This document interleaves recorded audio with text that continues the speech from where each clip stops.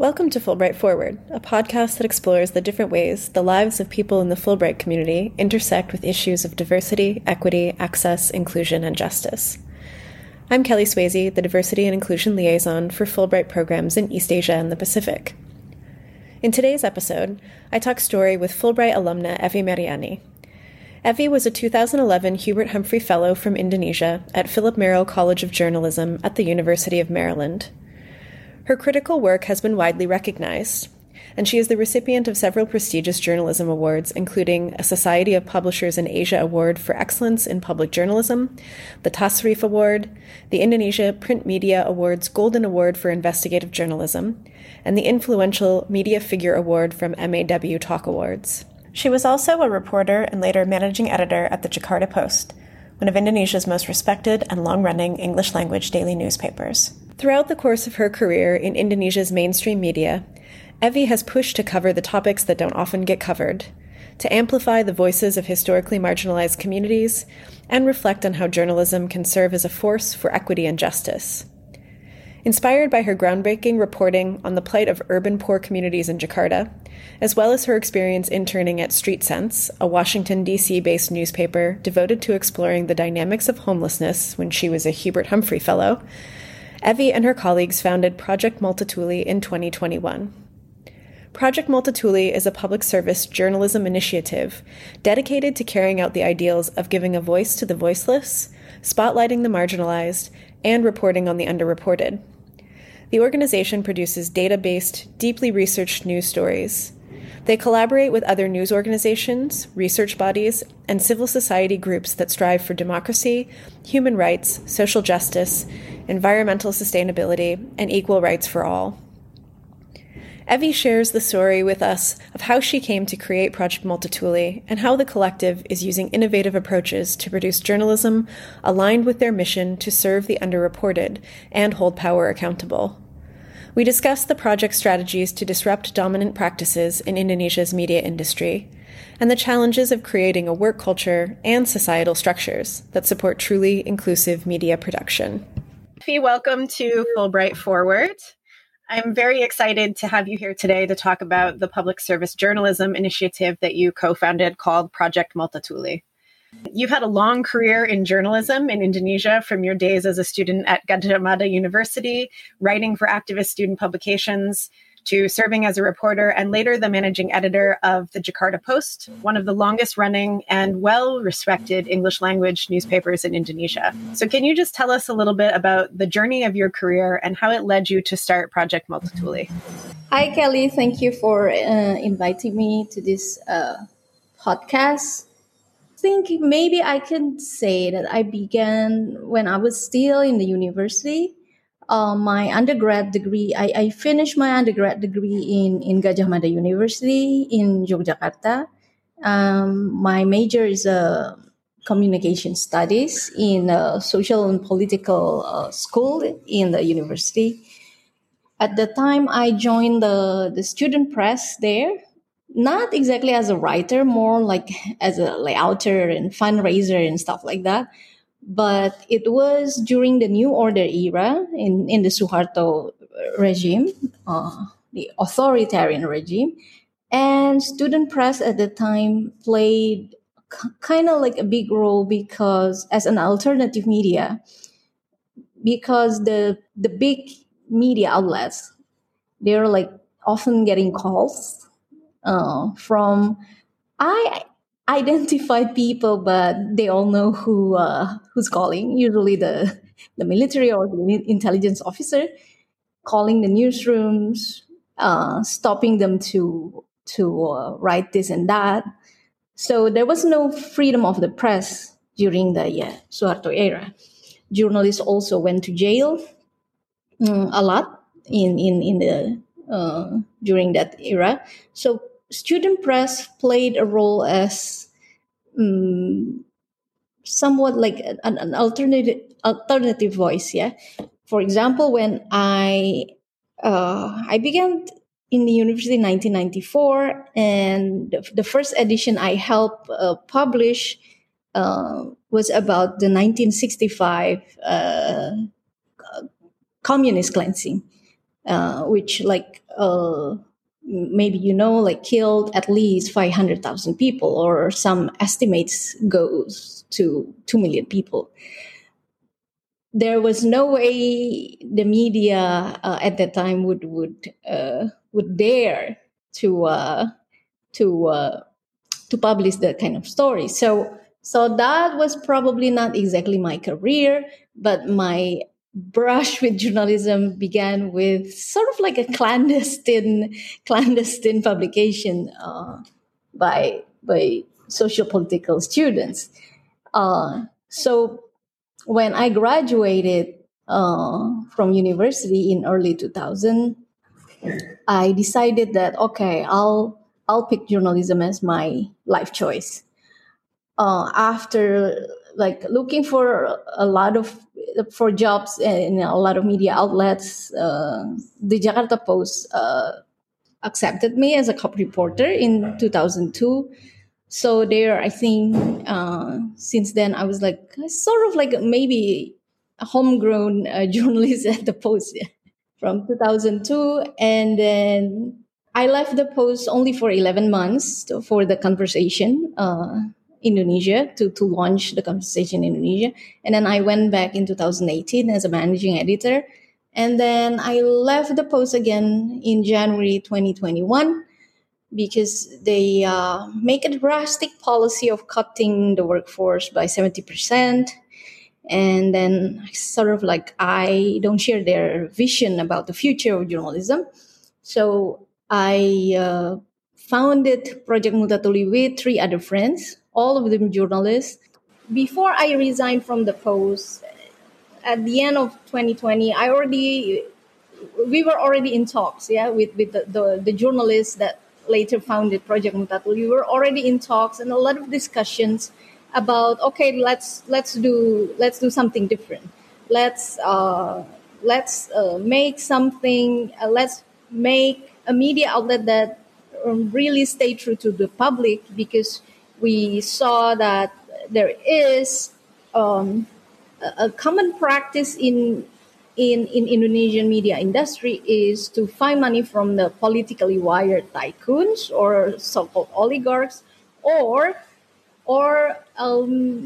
fully kowtowing to the market forces, as in algorithm and clicks, that leads to the phenomenon called dumbing down the news. So there are the 2 dominant business models that we see that it somehow serves not the public but more the elites, and then they're more Jakarta centric because that's where all the money is, and it's more elite, serving the elite more, and also male centric. Yeah, so we want to challenge that. We want to disrupt that practice. So we think that okay, maybe the Post is not my place anymore.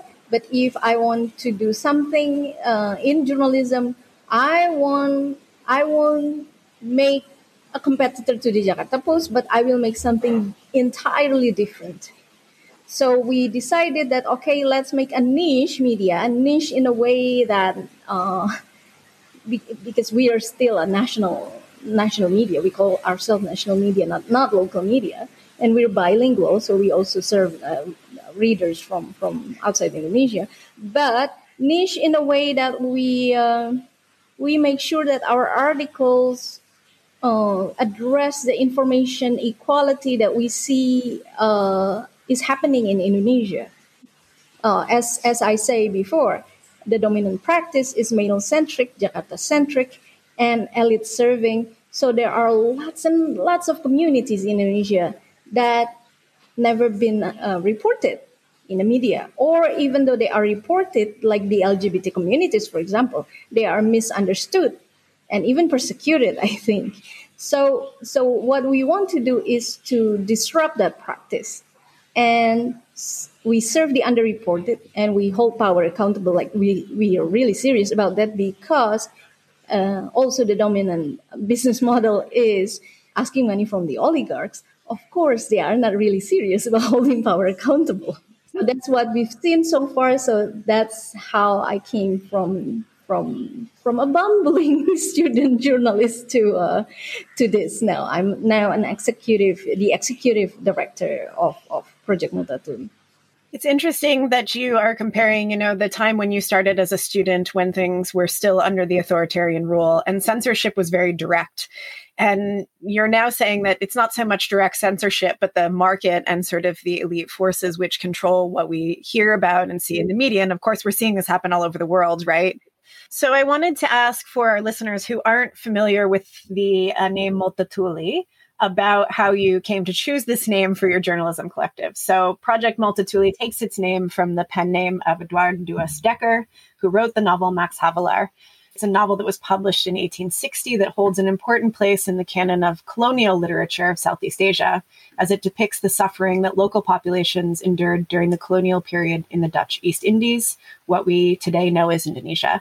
So what was the motivation for taking this name for your project?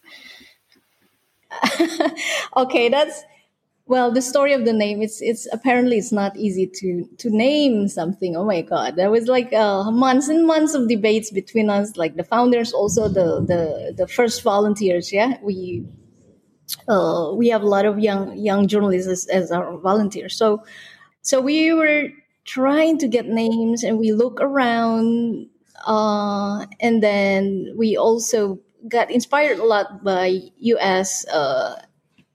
Media outlets. One of our biggest inspiration is actually ProPublica, Texas Tribune as well as a model, the business model. But of course, one name came across when we searched for name is Marshall Project, and okay, let's name it like Marshall Project. Pick a name. Pick a name of someone. So we were thinking, okay, let's find a name of a woman journalist in Indonesia. But we couldn't find any that is quite appealing to us. There was one, and then we said, maybe not really. So that's why we pick a male, a white male, just Multatuli as the name. It's because he's I think he's somehow besides he receives a lot of criticism actually, and we are fully aware that he is white and he is male, yeah. But he's a privileged person writing about injustice in Indonesia during the colonial times, and Pramudia Anantaturli, he's one of the globally renowned Indonesian author, made a review about his book on New York Times, and he called the book that killed colonialism. That appeals a lot to us because, yeah, that's the spirit we want to that inspire the spirit that inspires us, serving the underreported, writing about injustice, and he's very passionate about that. Multatuli.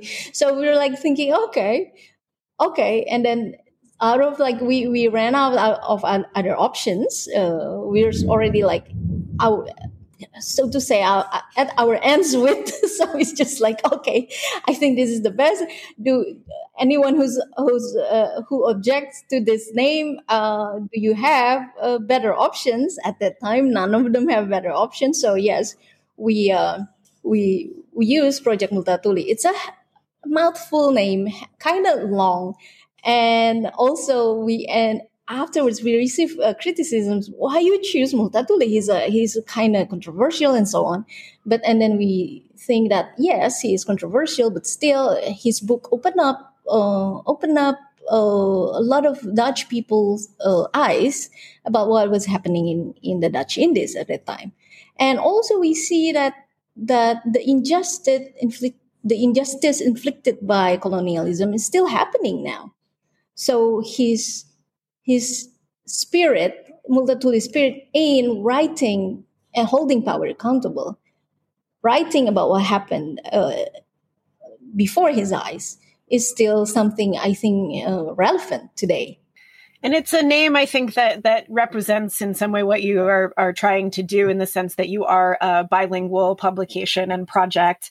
And Multatuli is something that's recognized both in Indonesia as this important piece of literature and discussion about the power and colonialism, and also recognized in places outside of Indonesia, because he wasn't from Indonesia originally, he was Dutch. So it's interesting in that way too, that it sort of aligns with what you are doing and what you're representing in your project. Yeah, thank you for pointing that out, because I think, yes, we also, because some of us are from the Jakarta Post, so we kind of like want to have this global connection, So yeah, we choose English name, even though we say that we serve the underreported that probably don't understand English maybe, but yes, it's a bit contradictory, but I think it's okay. I'm kind of like open to like maybe change the name to Project Marsina, if you know Marsina, a labor activist who died during the New Order because she fought for the rights of workers. So Project M, or later maybe we can change it. It's we are not very religious about that name, although we recognize his virtues, his that as an inspiration, his Multatuli. Still, we respect that.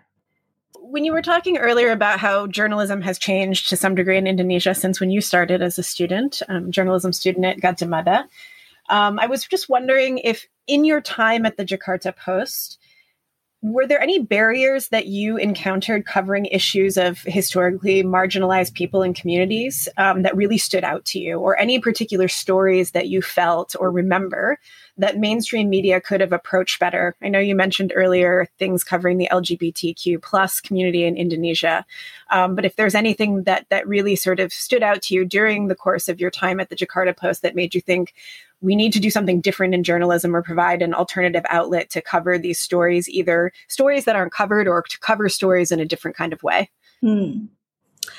Yes. So the Post has this strong standpoint about human rights, about pluralism, diversity, minority rights. So the Post is one of the best media outlets in Indonesia that talks about, for example, gender equality, LGBT right, religious minority rights. We're up until now, I think the Post is still one of the leading media outlets in Indonesia that speaks about those issues. But when it comes to rural issues outside Jakarta, in remote areas, and poor people, even in Jakarta, there a lot of editors, a lot of my bosses were a little not very warm to the idea, like workers' rights. Workers, when they protest on the street, it's not in our DNA to like pay attention to labor rights, and most of our readers like to read the business pages, and the business pages is more like leaning to corporate macroeconomics and stories about like people's economy, like small and micro scale businesses are also not in the Post DNA. And I think not just the Post, some other media also kind of have this, what I call earlier as serving the elite more. So that's, I think, the problem, not only the Post, but also because if you talk about like workers' rights, sometimes media owners will say, oh, it will scare away advertisers if you talk too much about. And the owners of media outlets, they are the employers who sometimes get at the end of the protest by the laborers, for example. Personally, for myself, from 2015 to 2017, that leads to my resignation for 11 months from the Post, was a personal fight for me, is for the forced evictions issue. Although, yes, I managed to publish a lot of stories that as much as we could do, reduce the middle class and upper class bias against those urban poor people who got forceful evictions from the city administration. But it was personal battle that affected my career a lot, actually. The period when my integrity as a journalist, what I believe in as a journalist, is being questioned, and eventually by myself. Like I was second guessing myself a lot.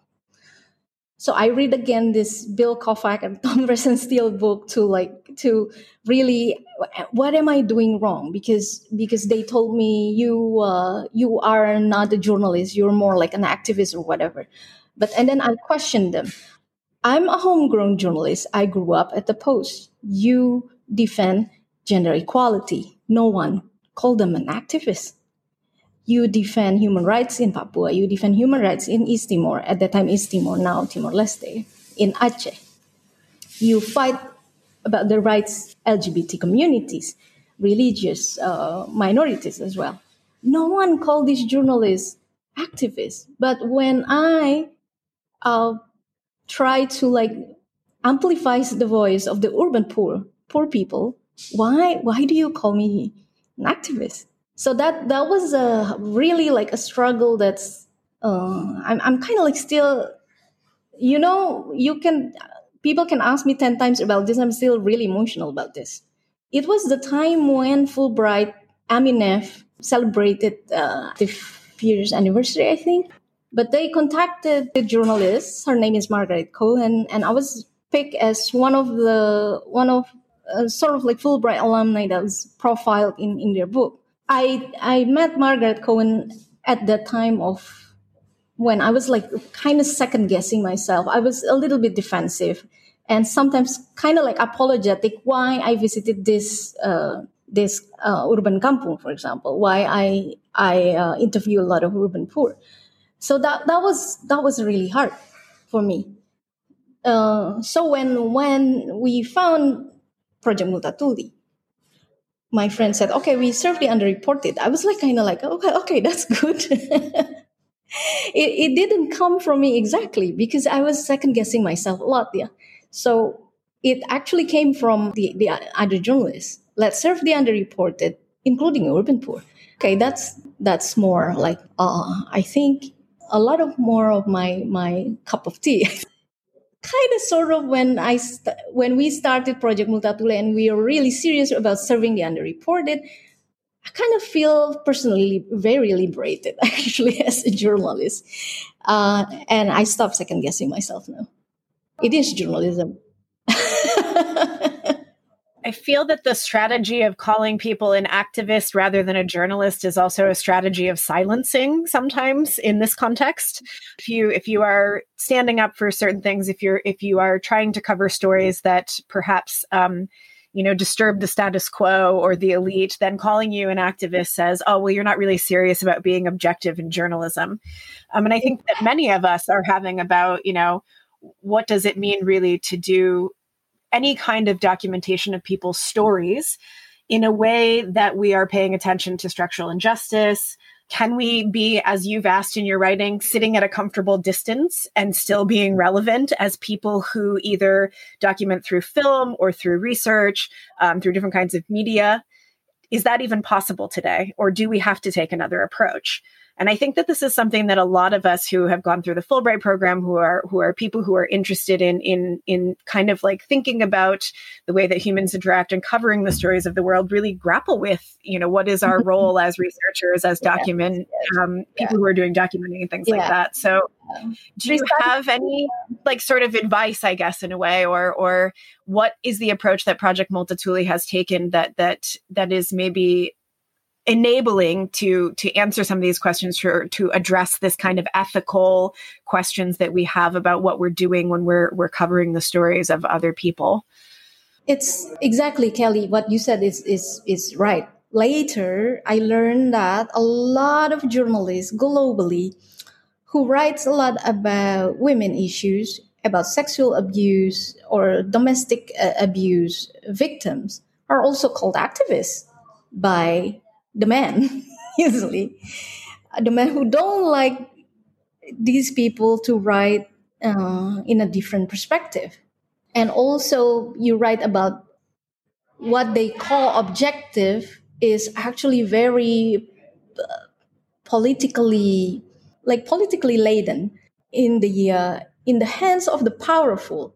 So when few journalists try to, yes, disrupting the status quo, challenge the status quo, they try to, like, you're not objective enough, you're not a journalist, you're an activist. Yes, later I learned about that. I think it's it is no longer object the meaning of objective, the meaning of balance.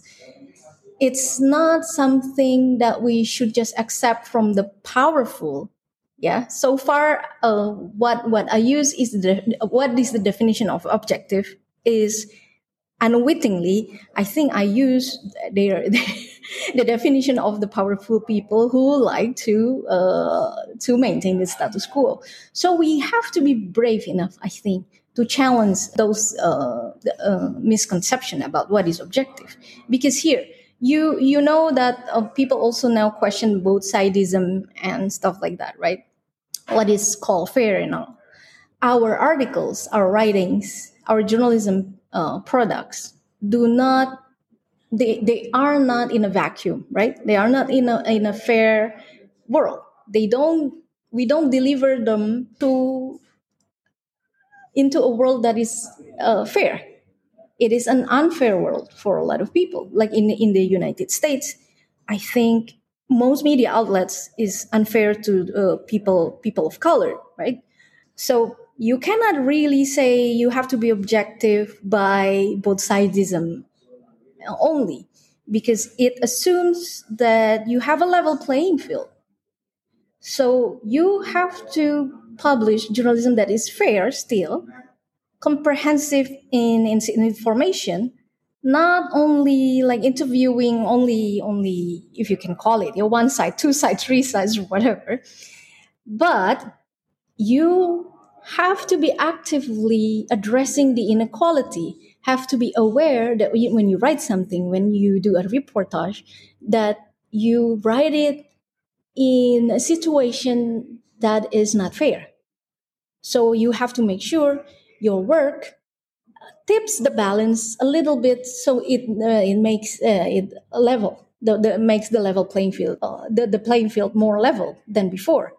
So if you're like very religious about objectivism, both sidism, your journalistic piece will not change anything. And I'm not like there's my one of my seniors told us, cup reporters, when I heard about this sort of like an analogy or something. Oh, be proud of being a journalist because you can witness, you can be at the front seat of history in the making.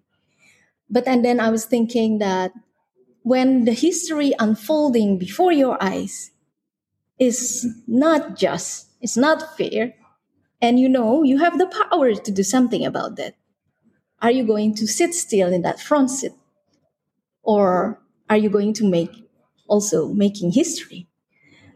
So it rings true in women's movement, I think. I was involved in a collaborative journalism work with maybe a dozen other journalists from 4Media. I was still at the Jakarta Post, to reveal the hidden crimes of sexual abuse in universities.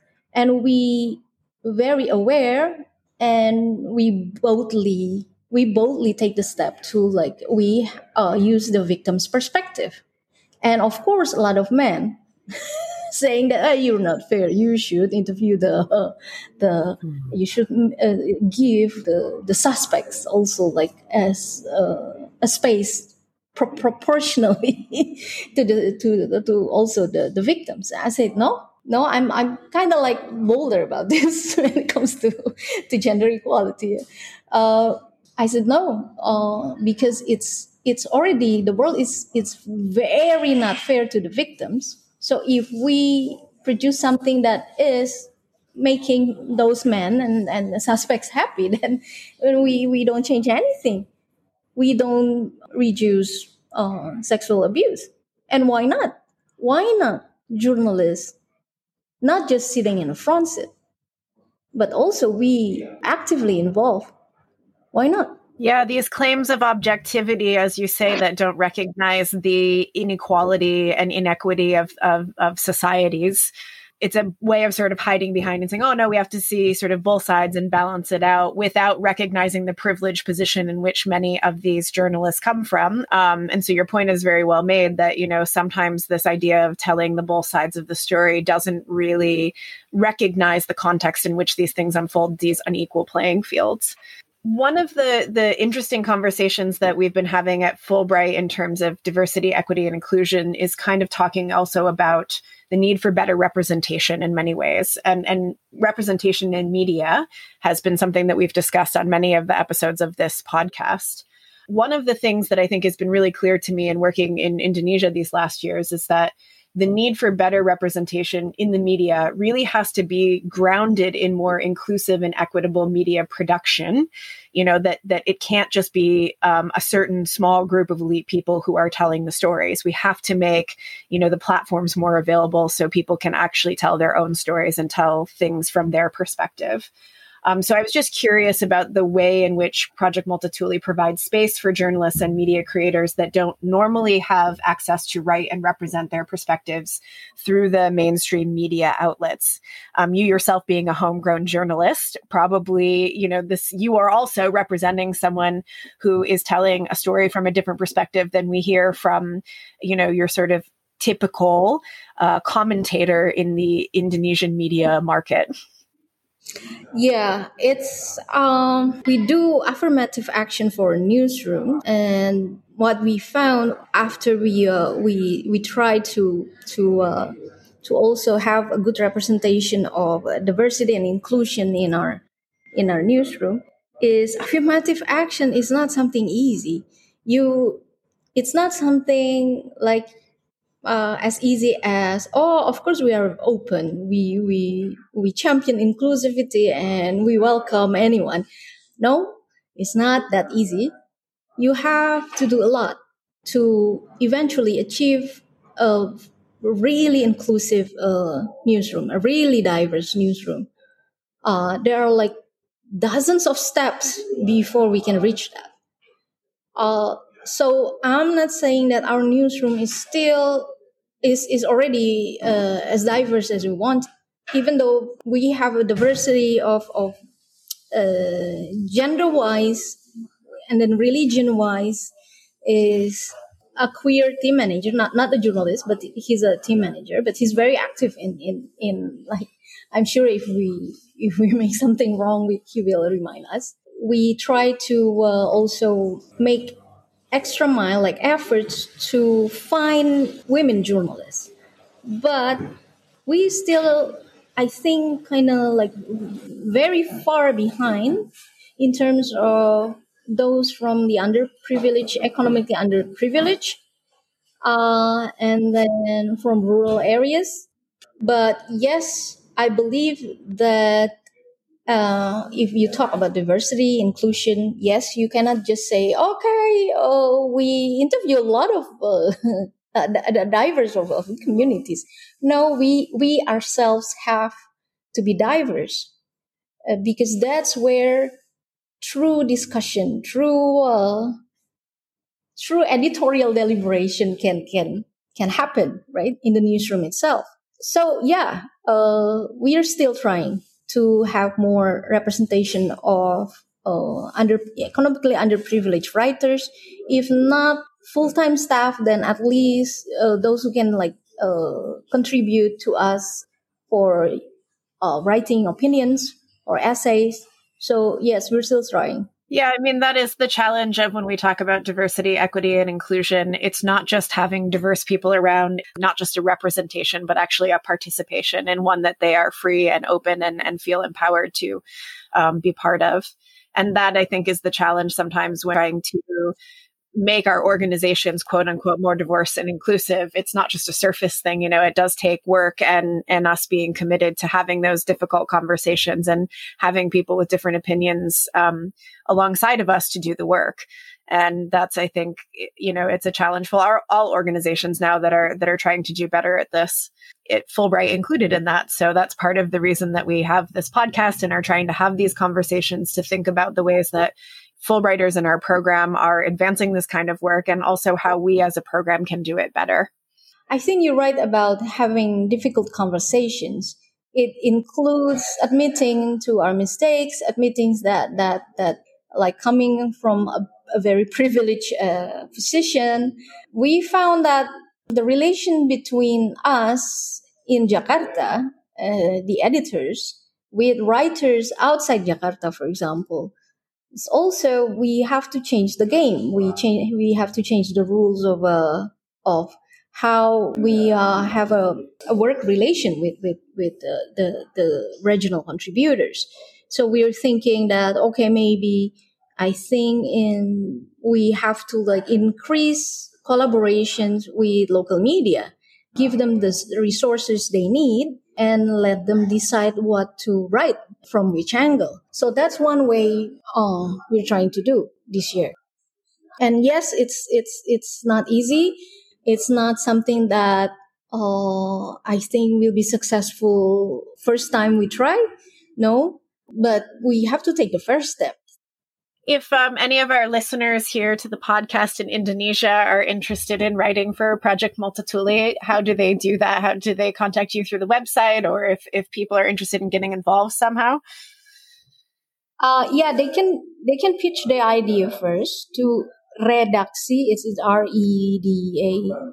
REDAKSI, Redaksi at projectmultatuli.org, and pitch the idea, and then we can talk after that with the editor directly about the idea. So we want to make more bottom up story ideas. Yeah, we do both now. We do top down as well. For example, we want to have this topic. Do you have any idea what's happening in your regions? And pitch to us. We do that. Well, the problem is because a lot of regional contributors, local media, is very used to the dominant practice of Jakarta being all the decision makers, and Jakarta is being like where the money is, where the readers are. Java. Journalists outside Java also tend to try to tailor their pitch with the old assumption that will Jakarta like it or will Jakarta not like it. So I think both parties have to learn a lot about representation, like meaningful representation. So both, not just us, but also both parties. They are so used to making Jakarta happy and have assumptions of what makes Jakarta happy. So we have to first change that. Hello, we're open to anything. We don't subscribe to those set of rules that usually make quote unquote Jakarta happy. Just go wild with your ideas.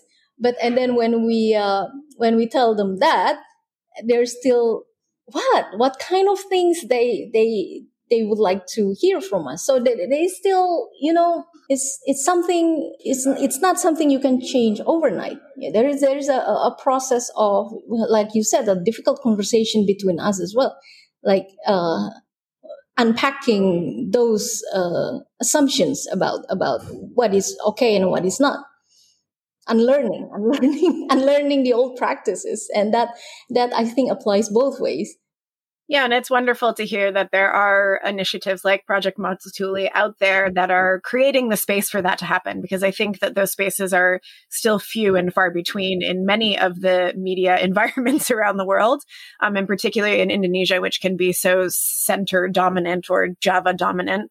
And, creating that space to even have those conversations and to give people in other regions of the country that opportunity is really an important step forward to, making a more even playing field for media and people sharing their stories from different parts of Indonesia.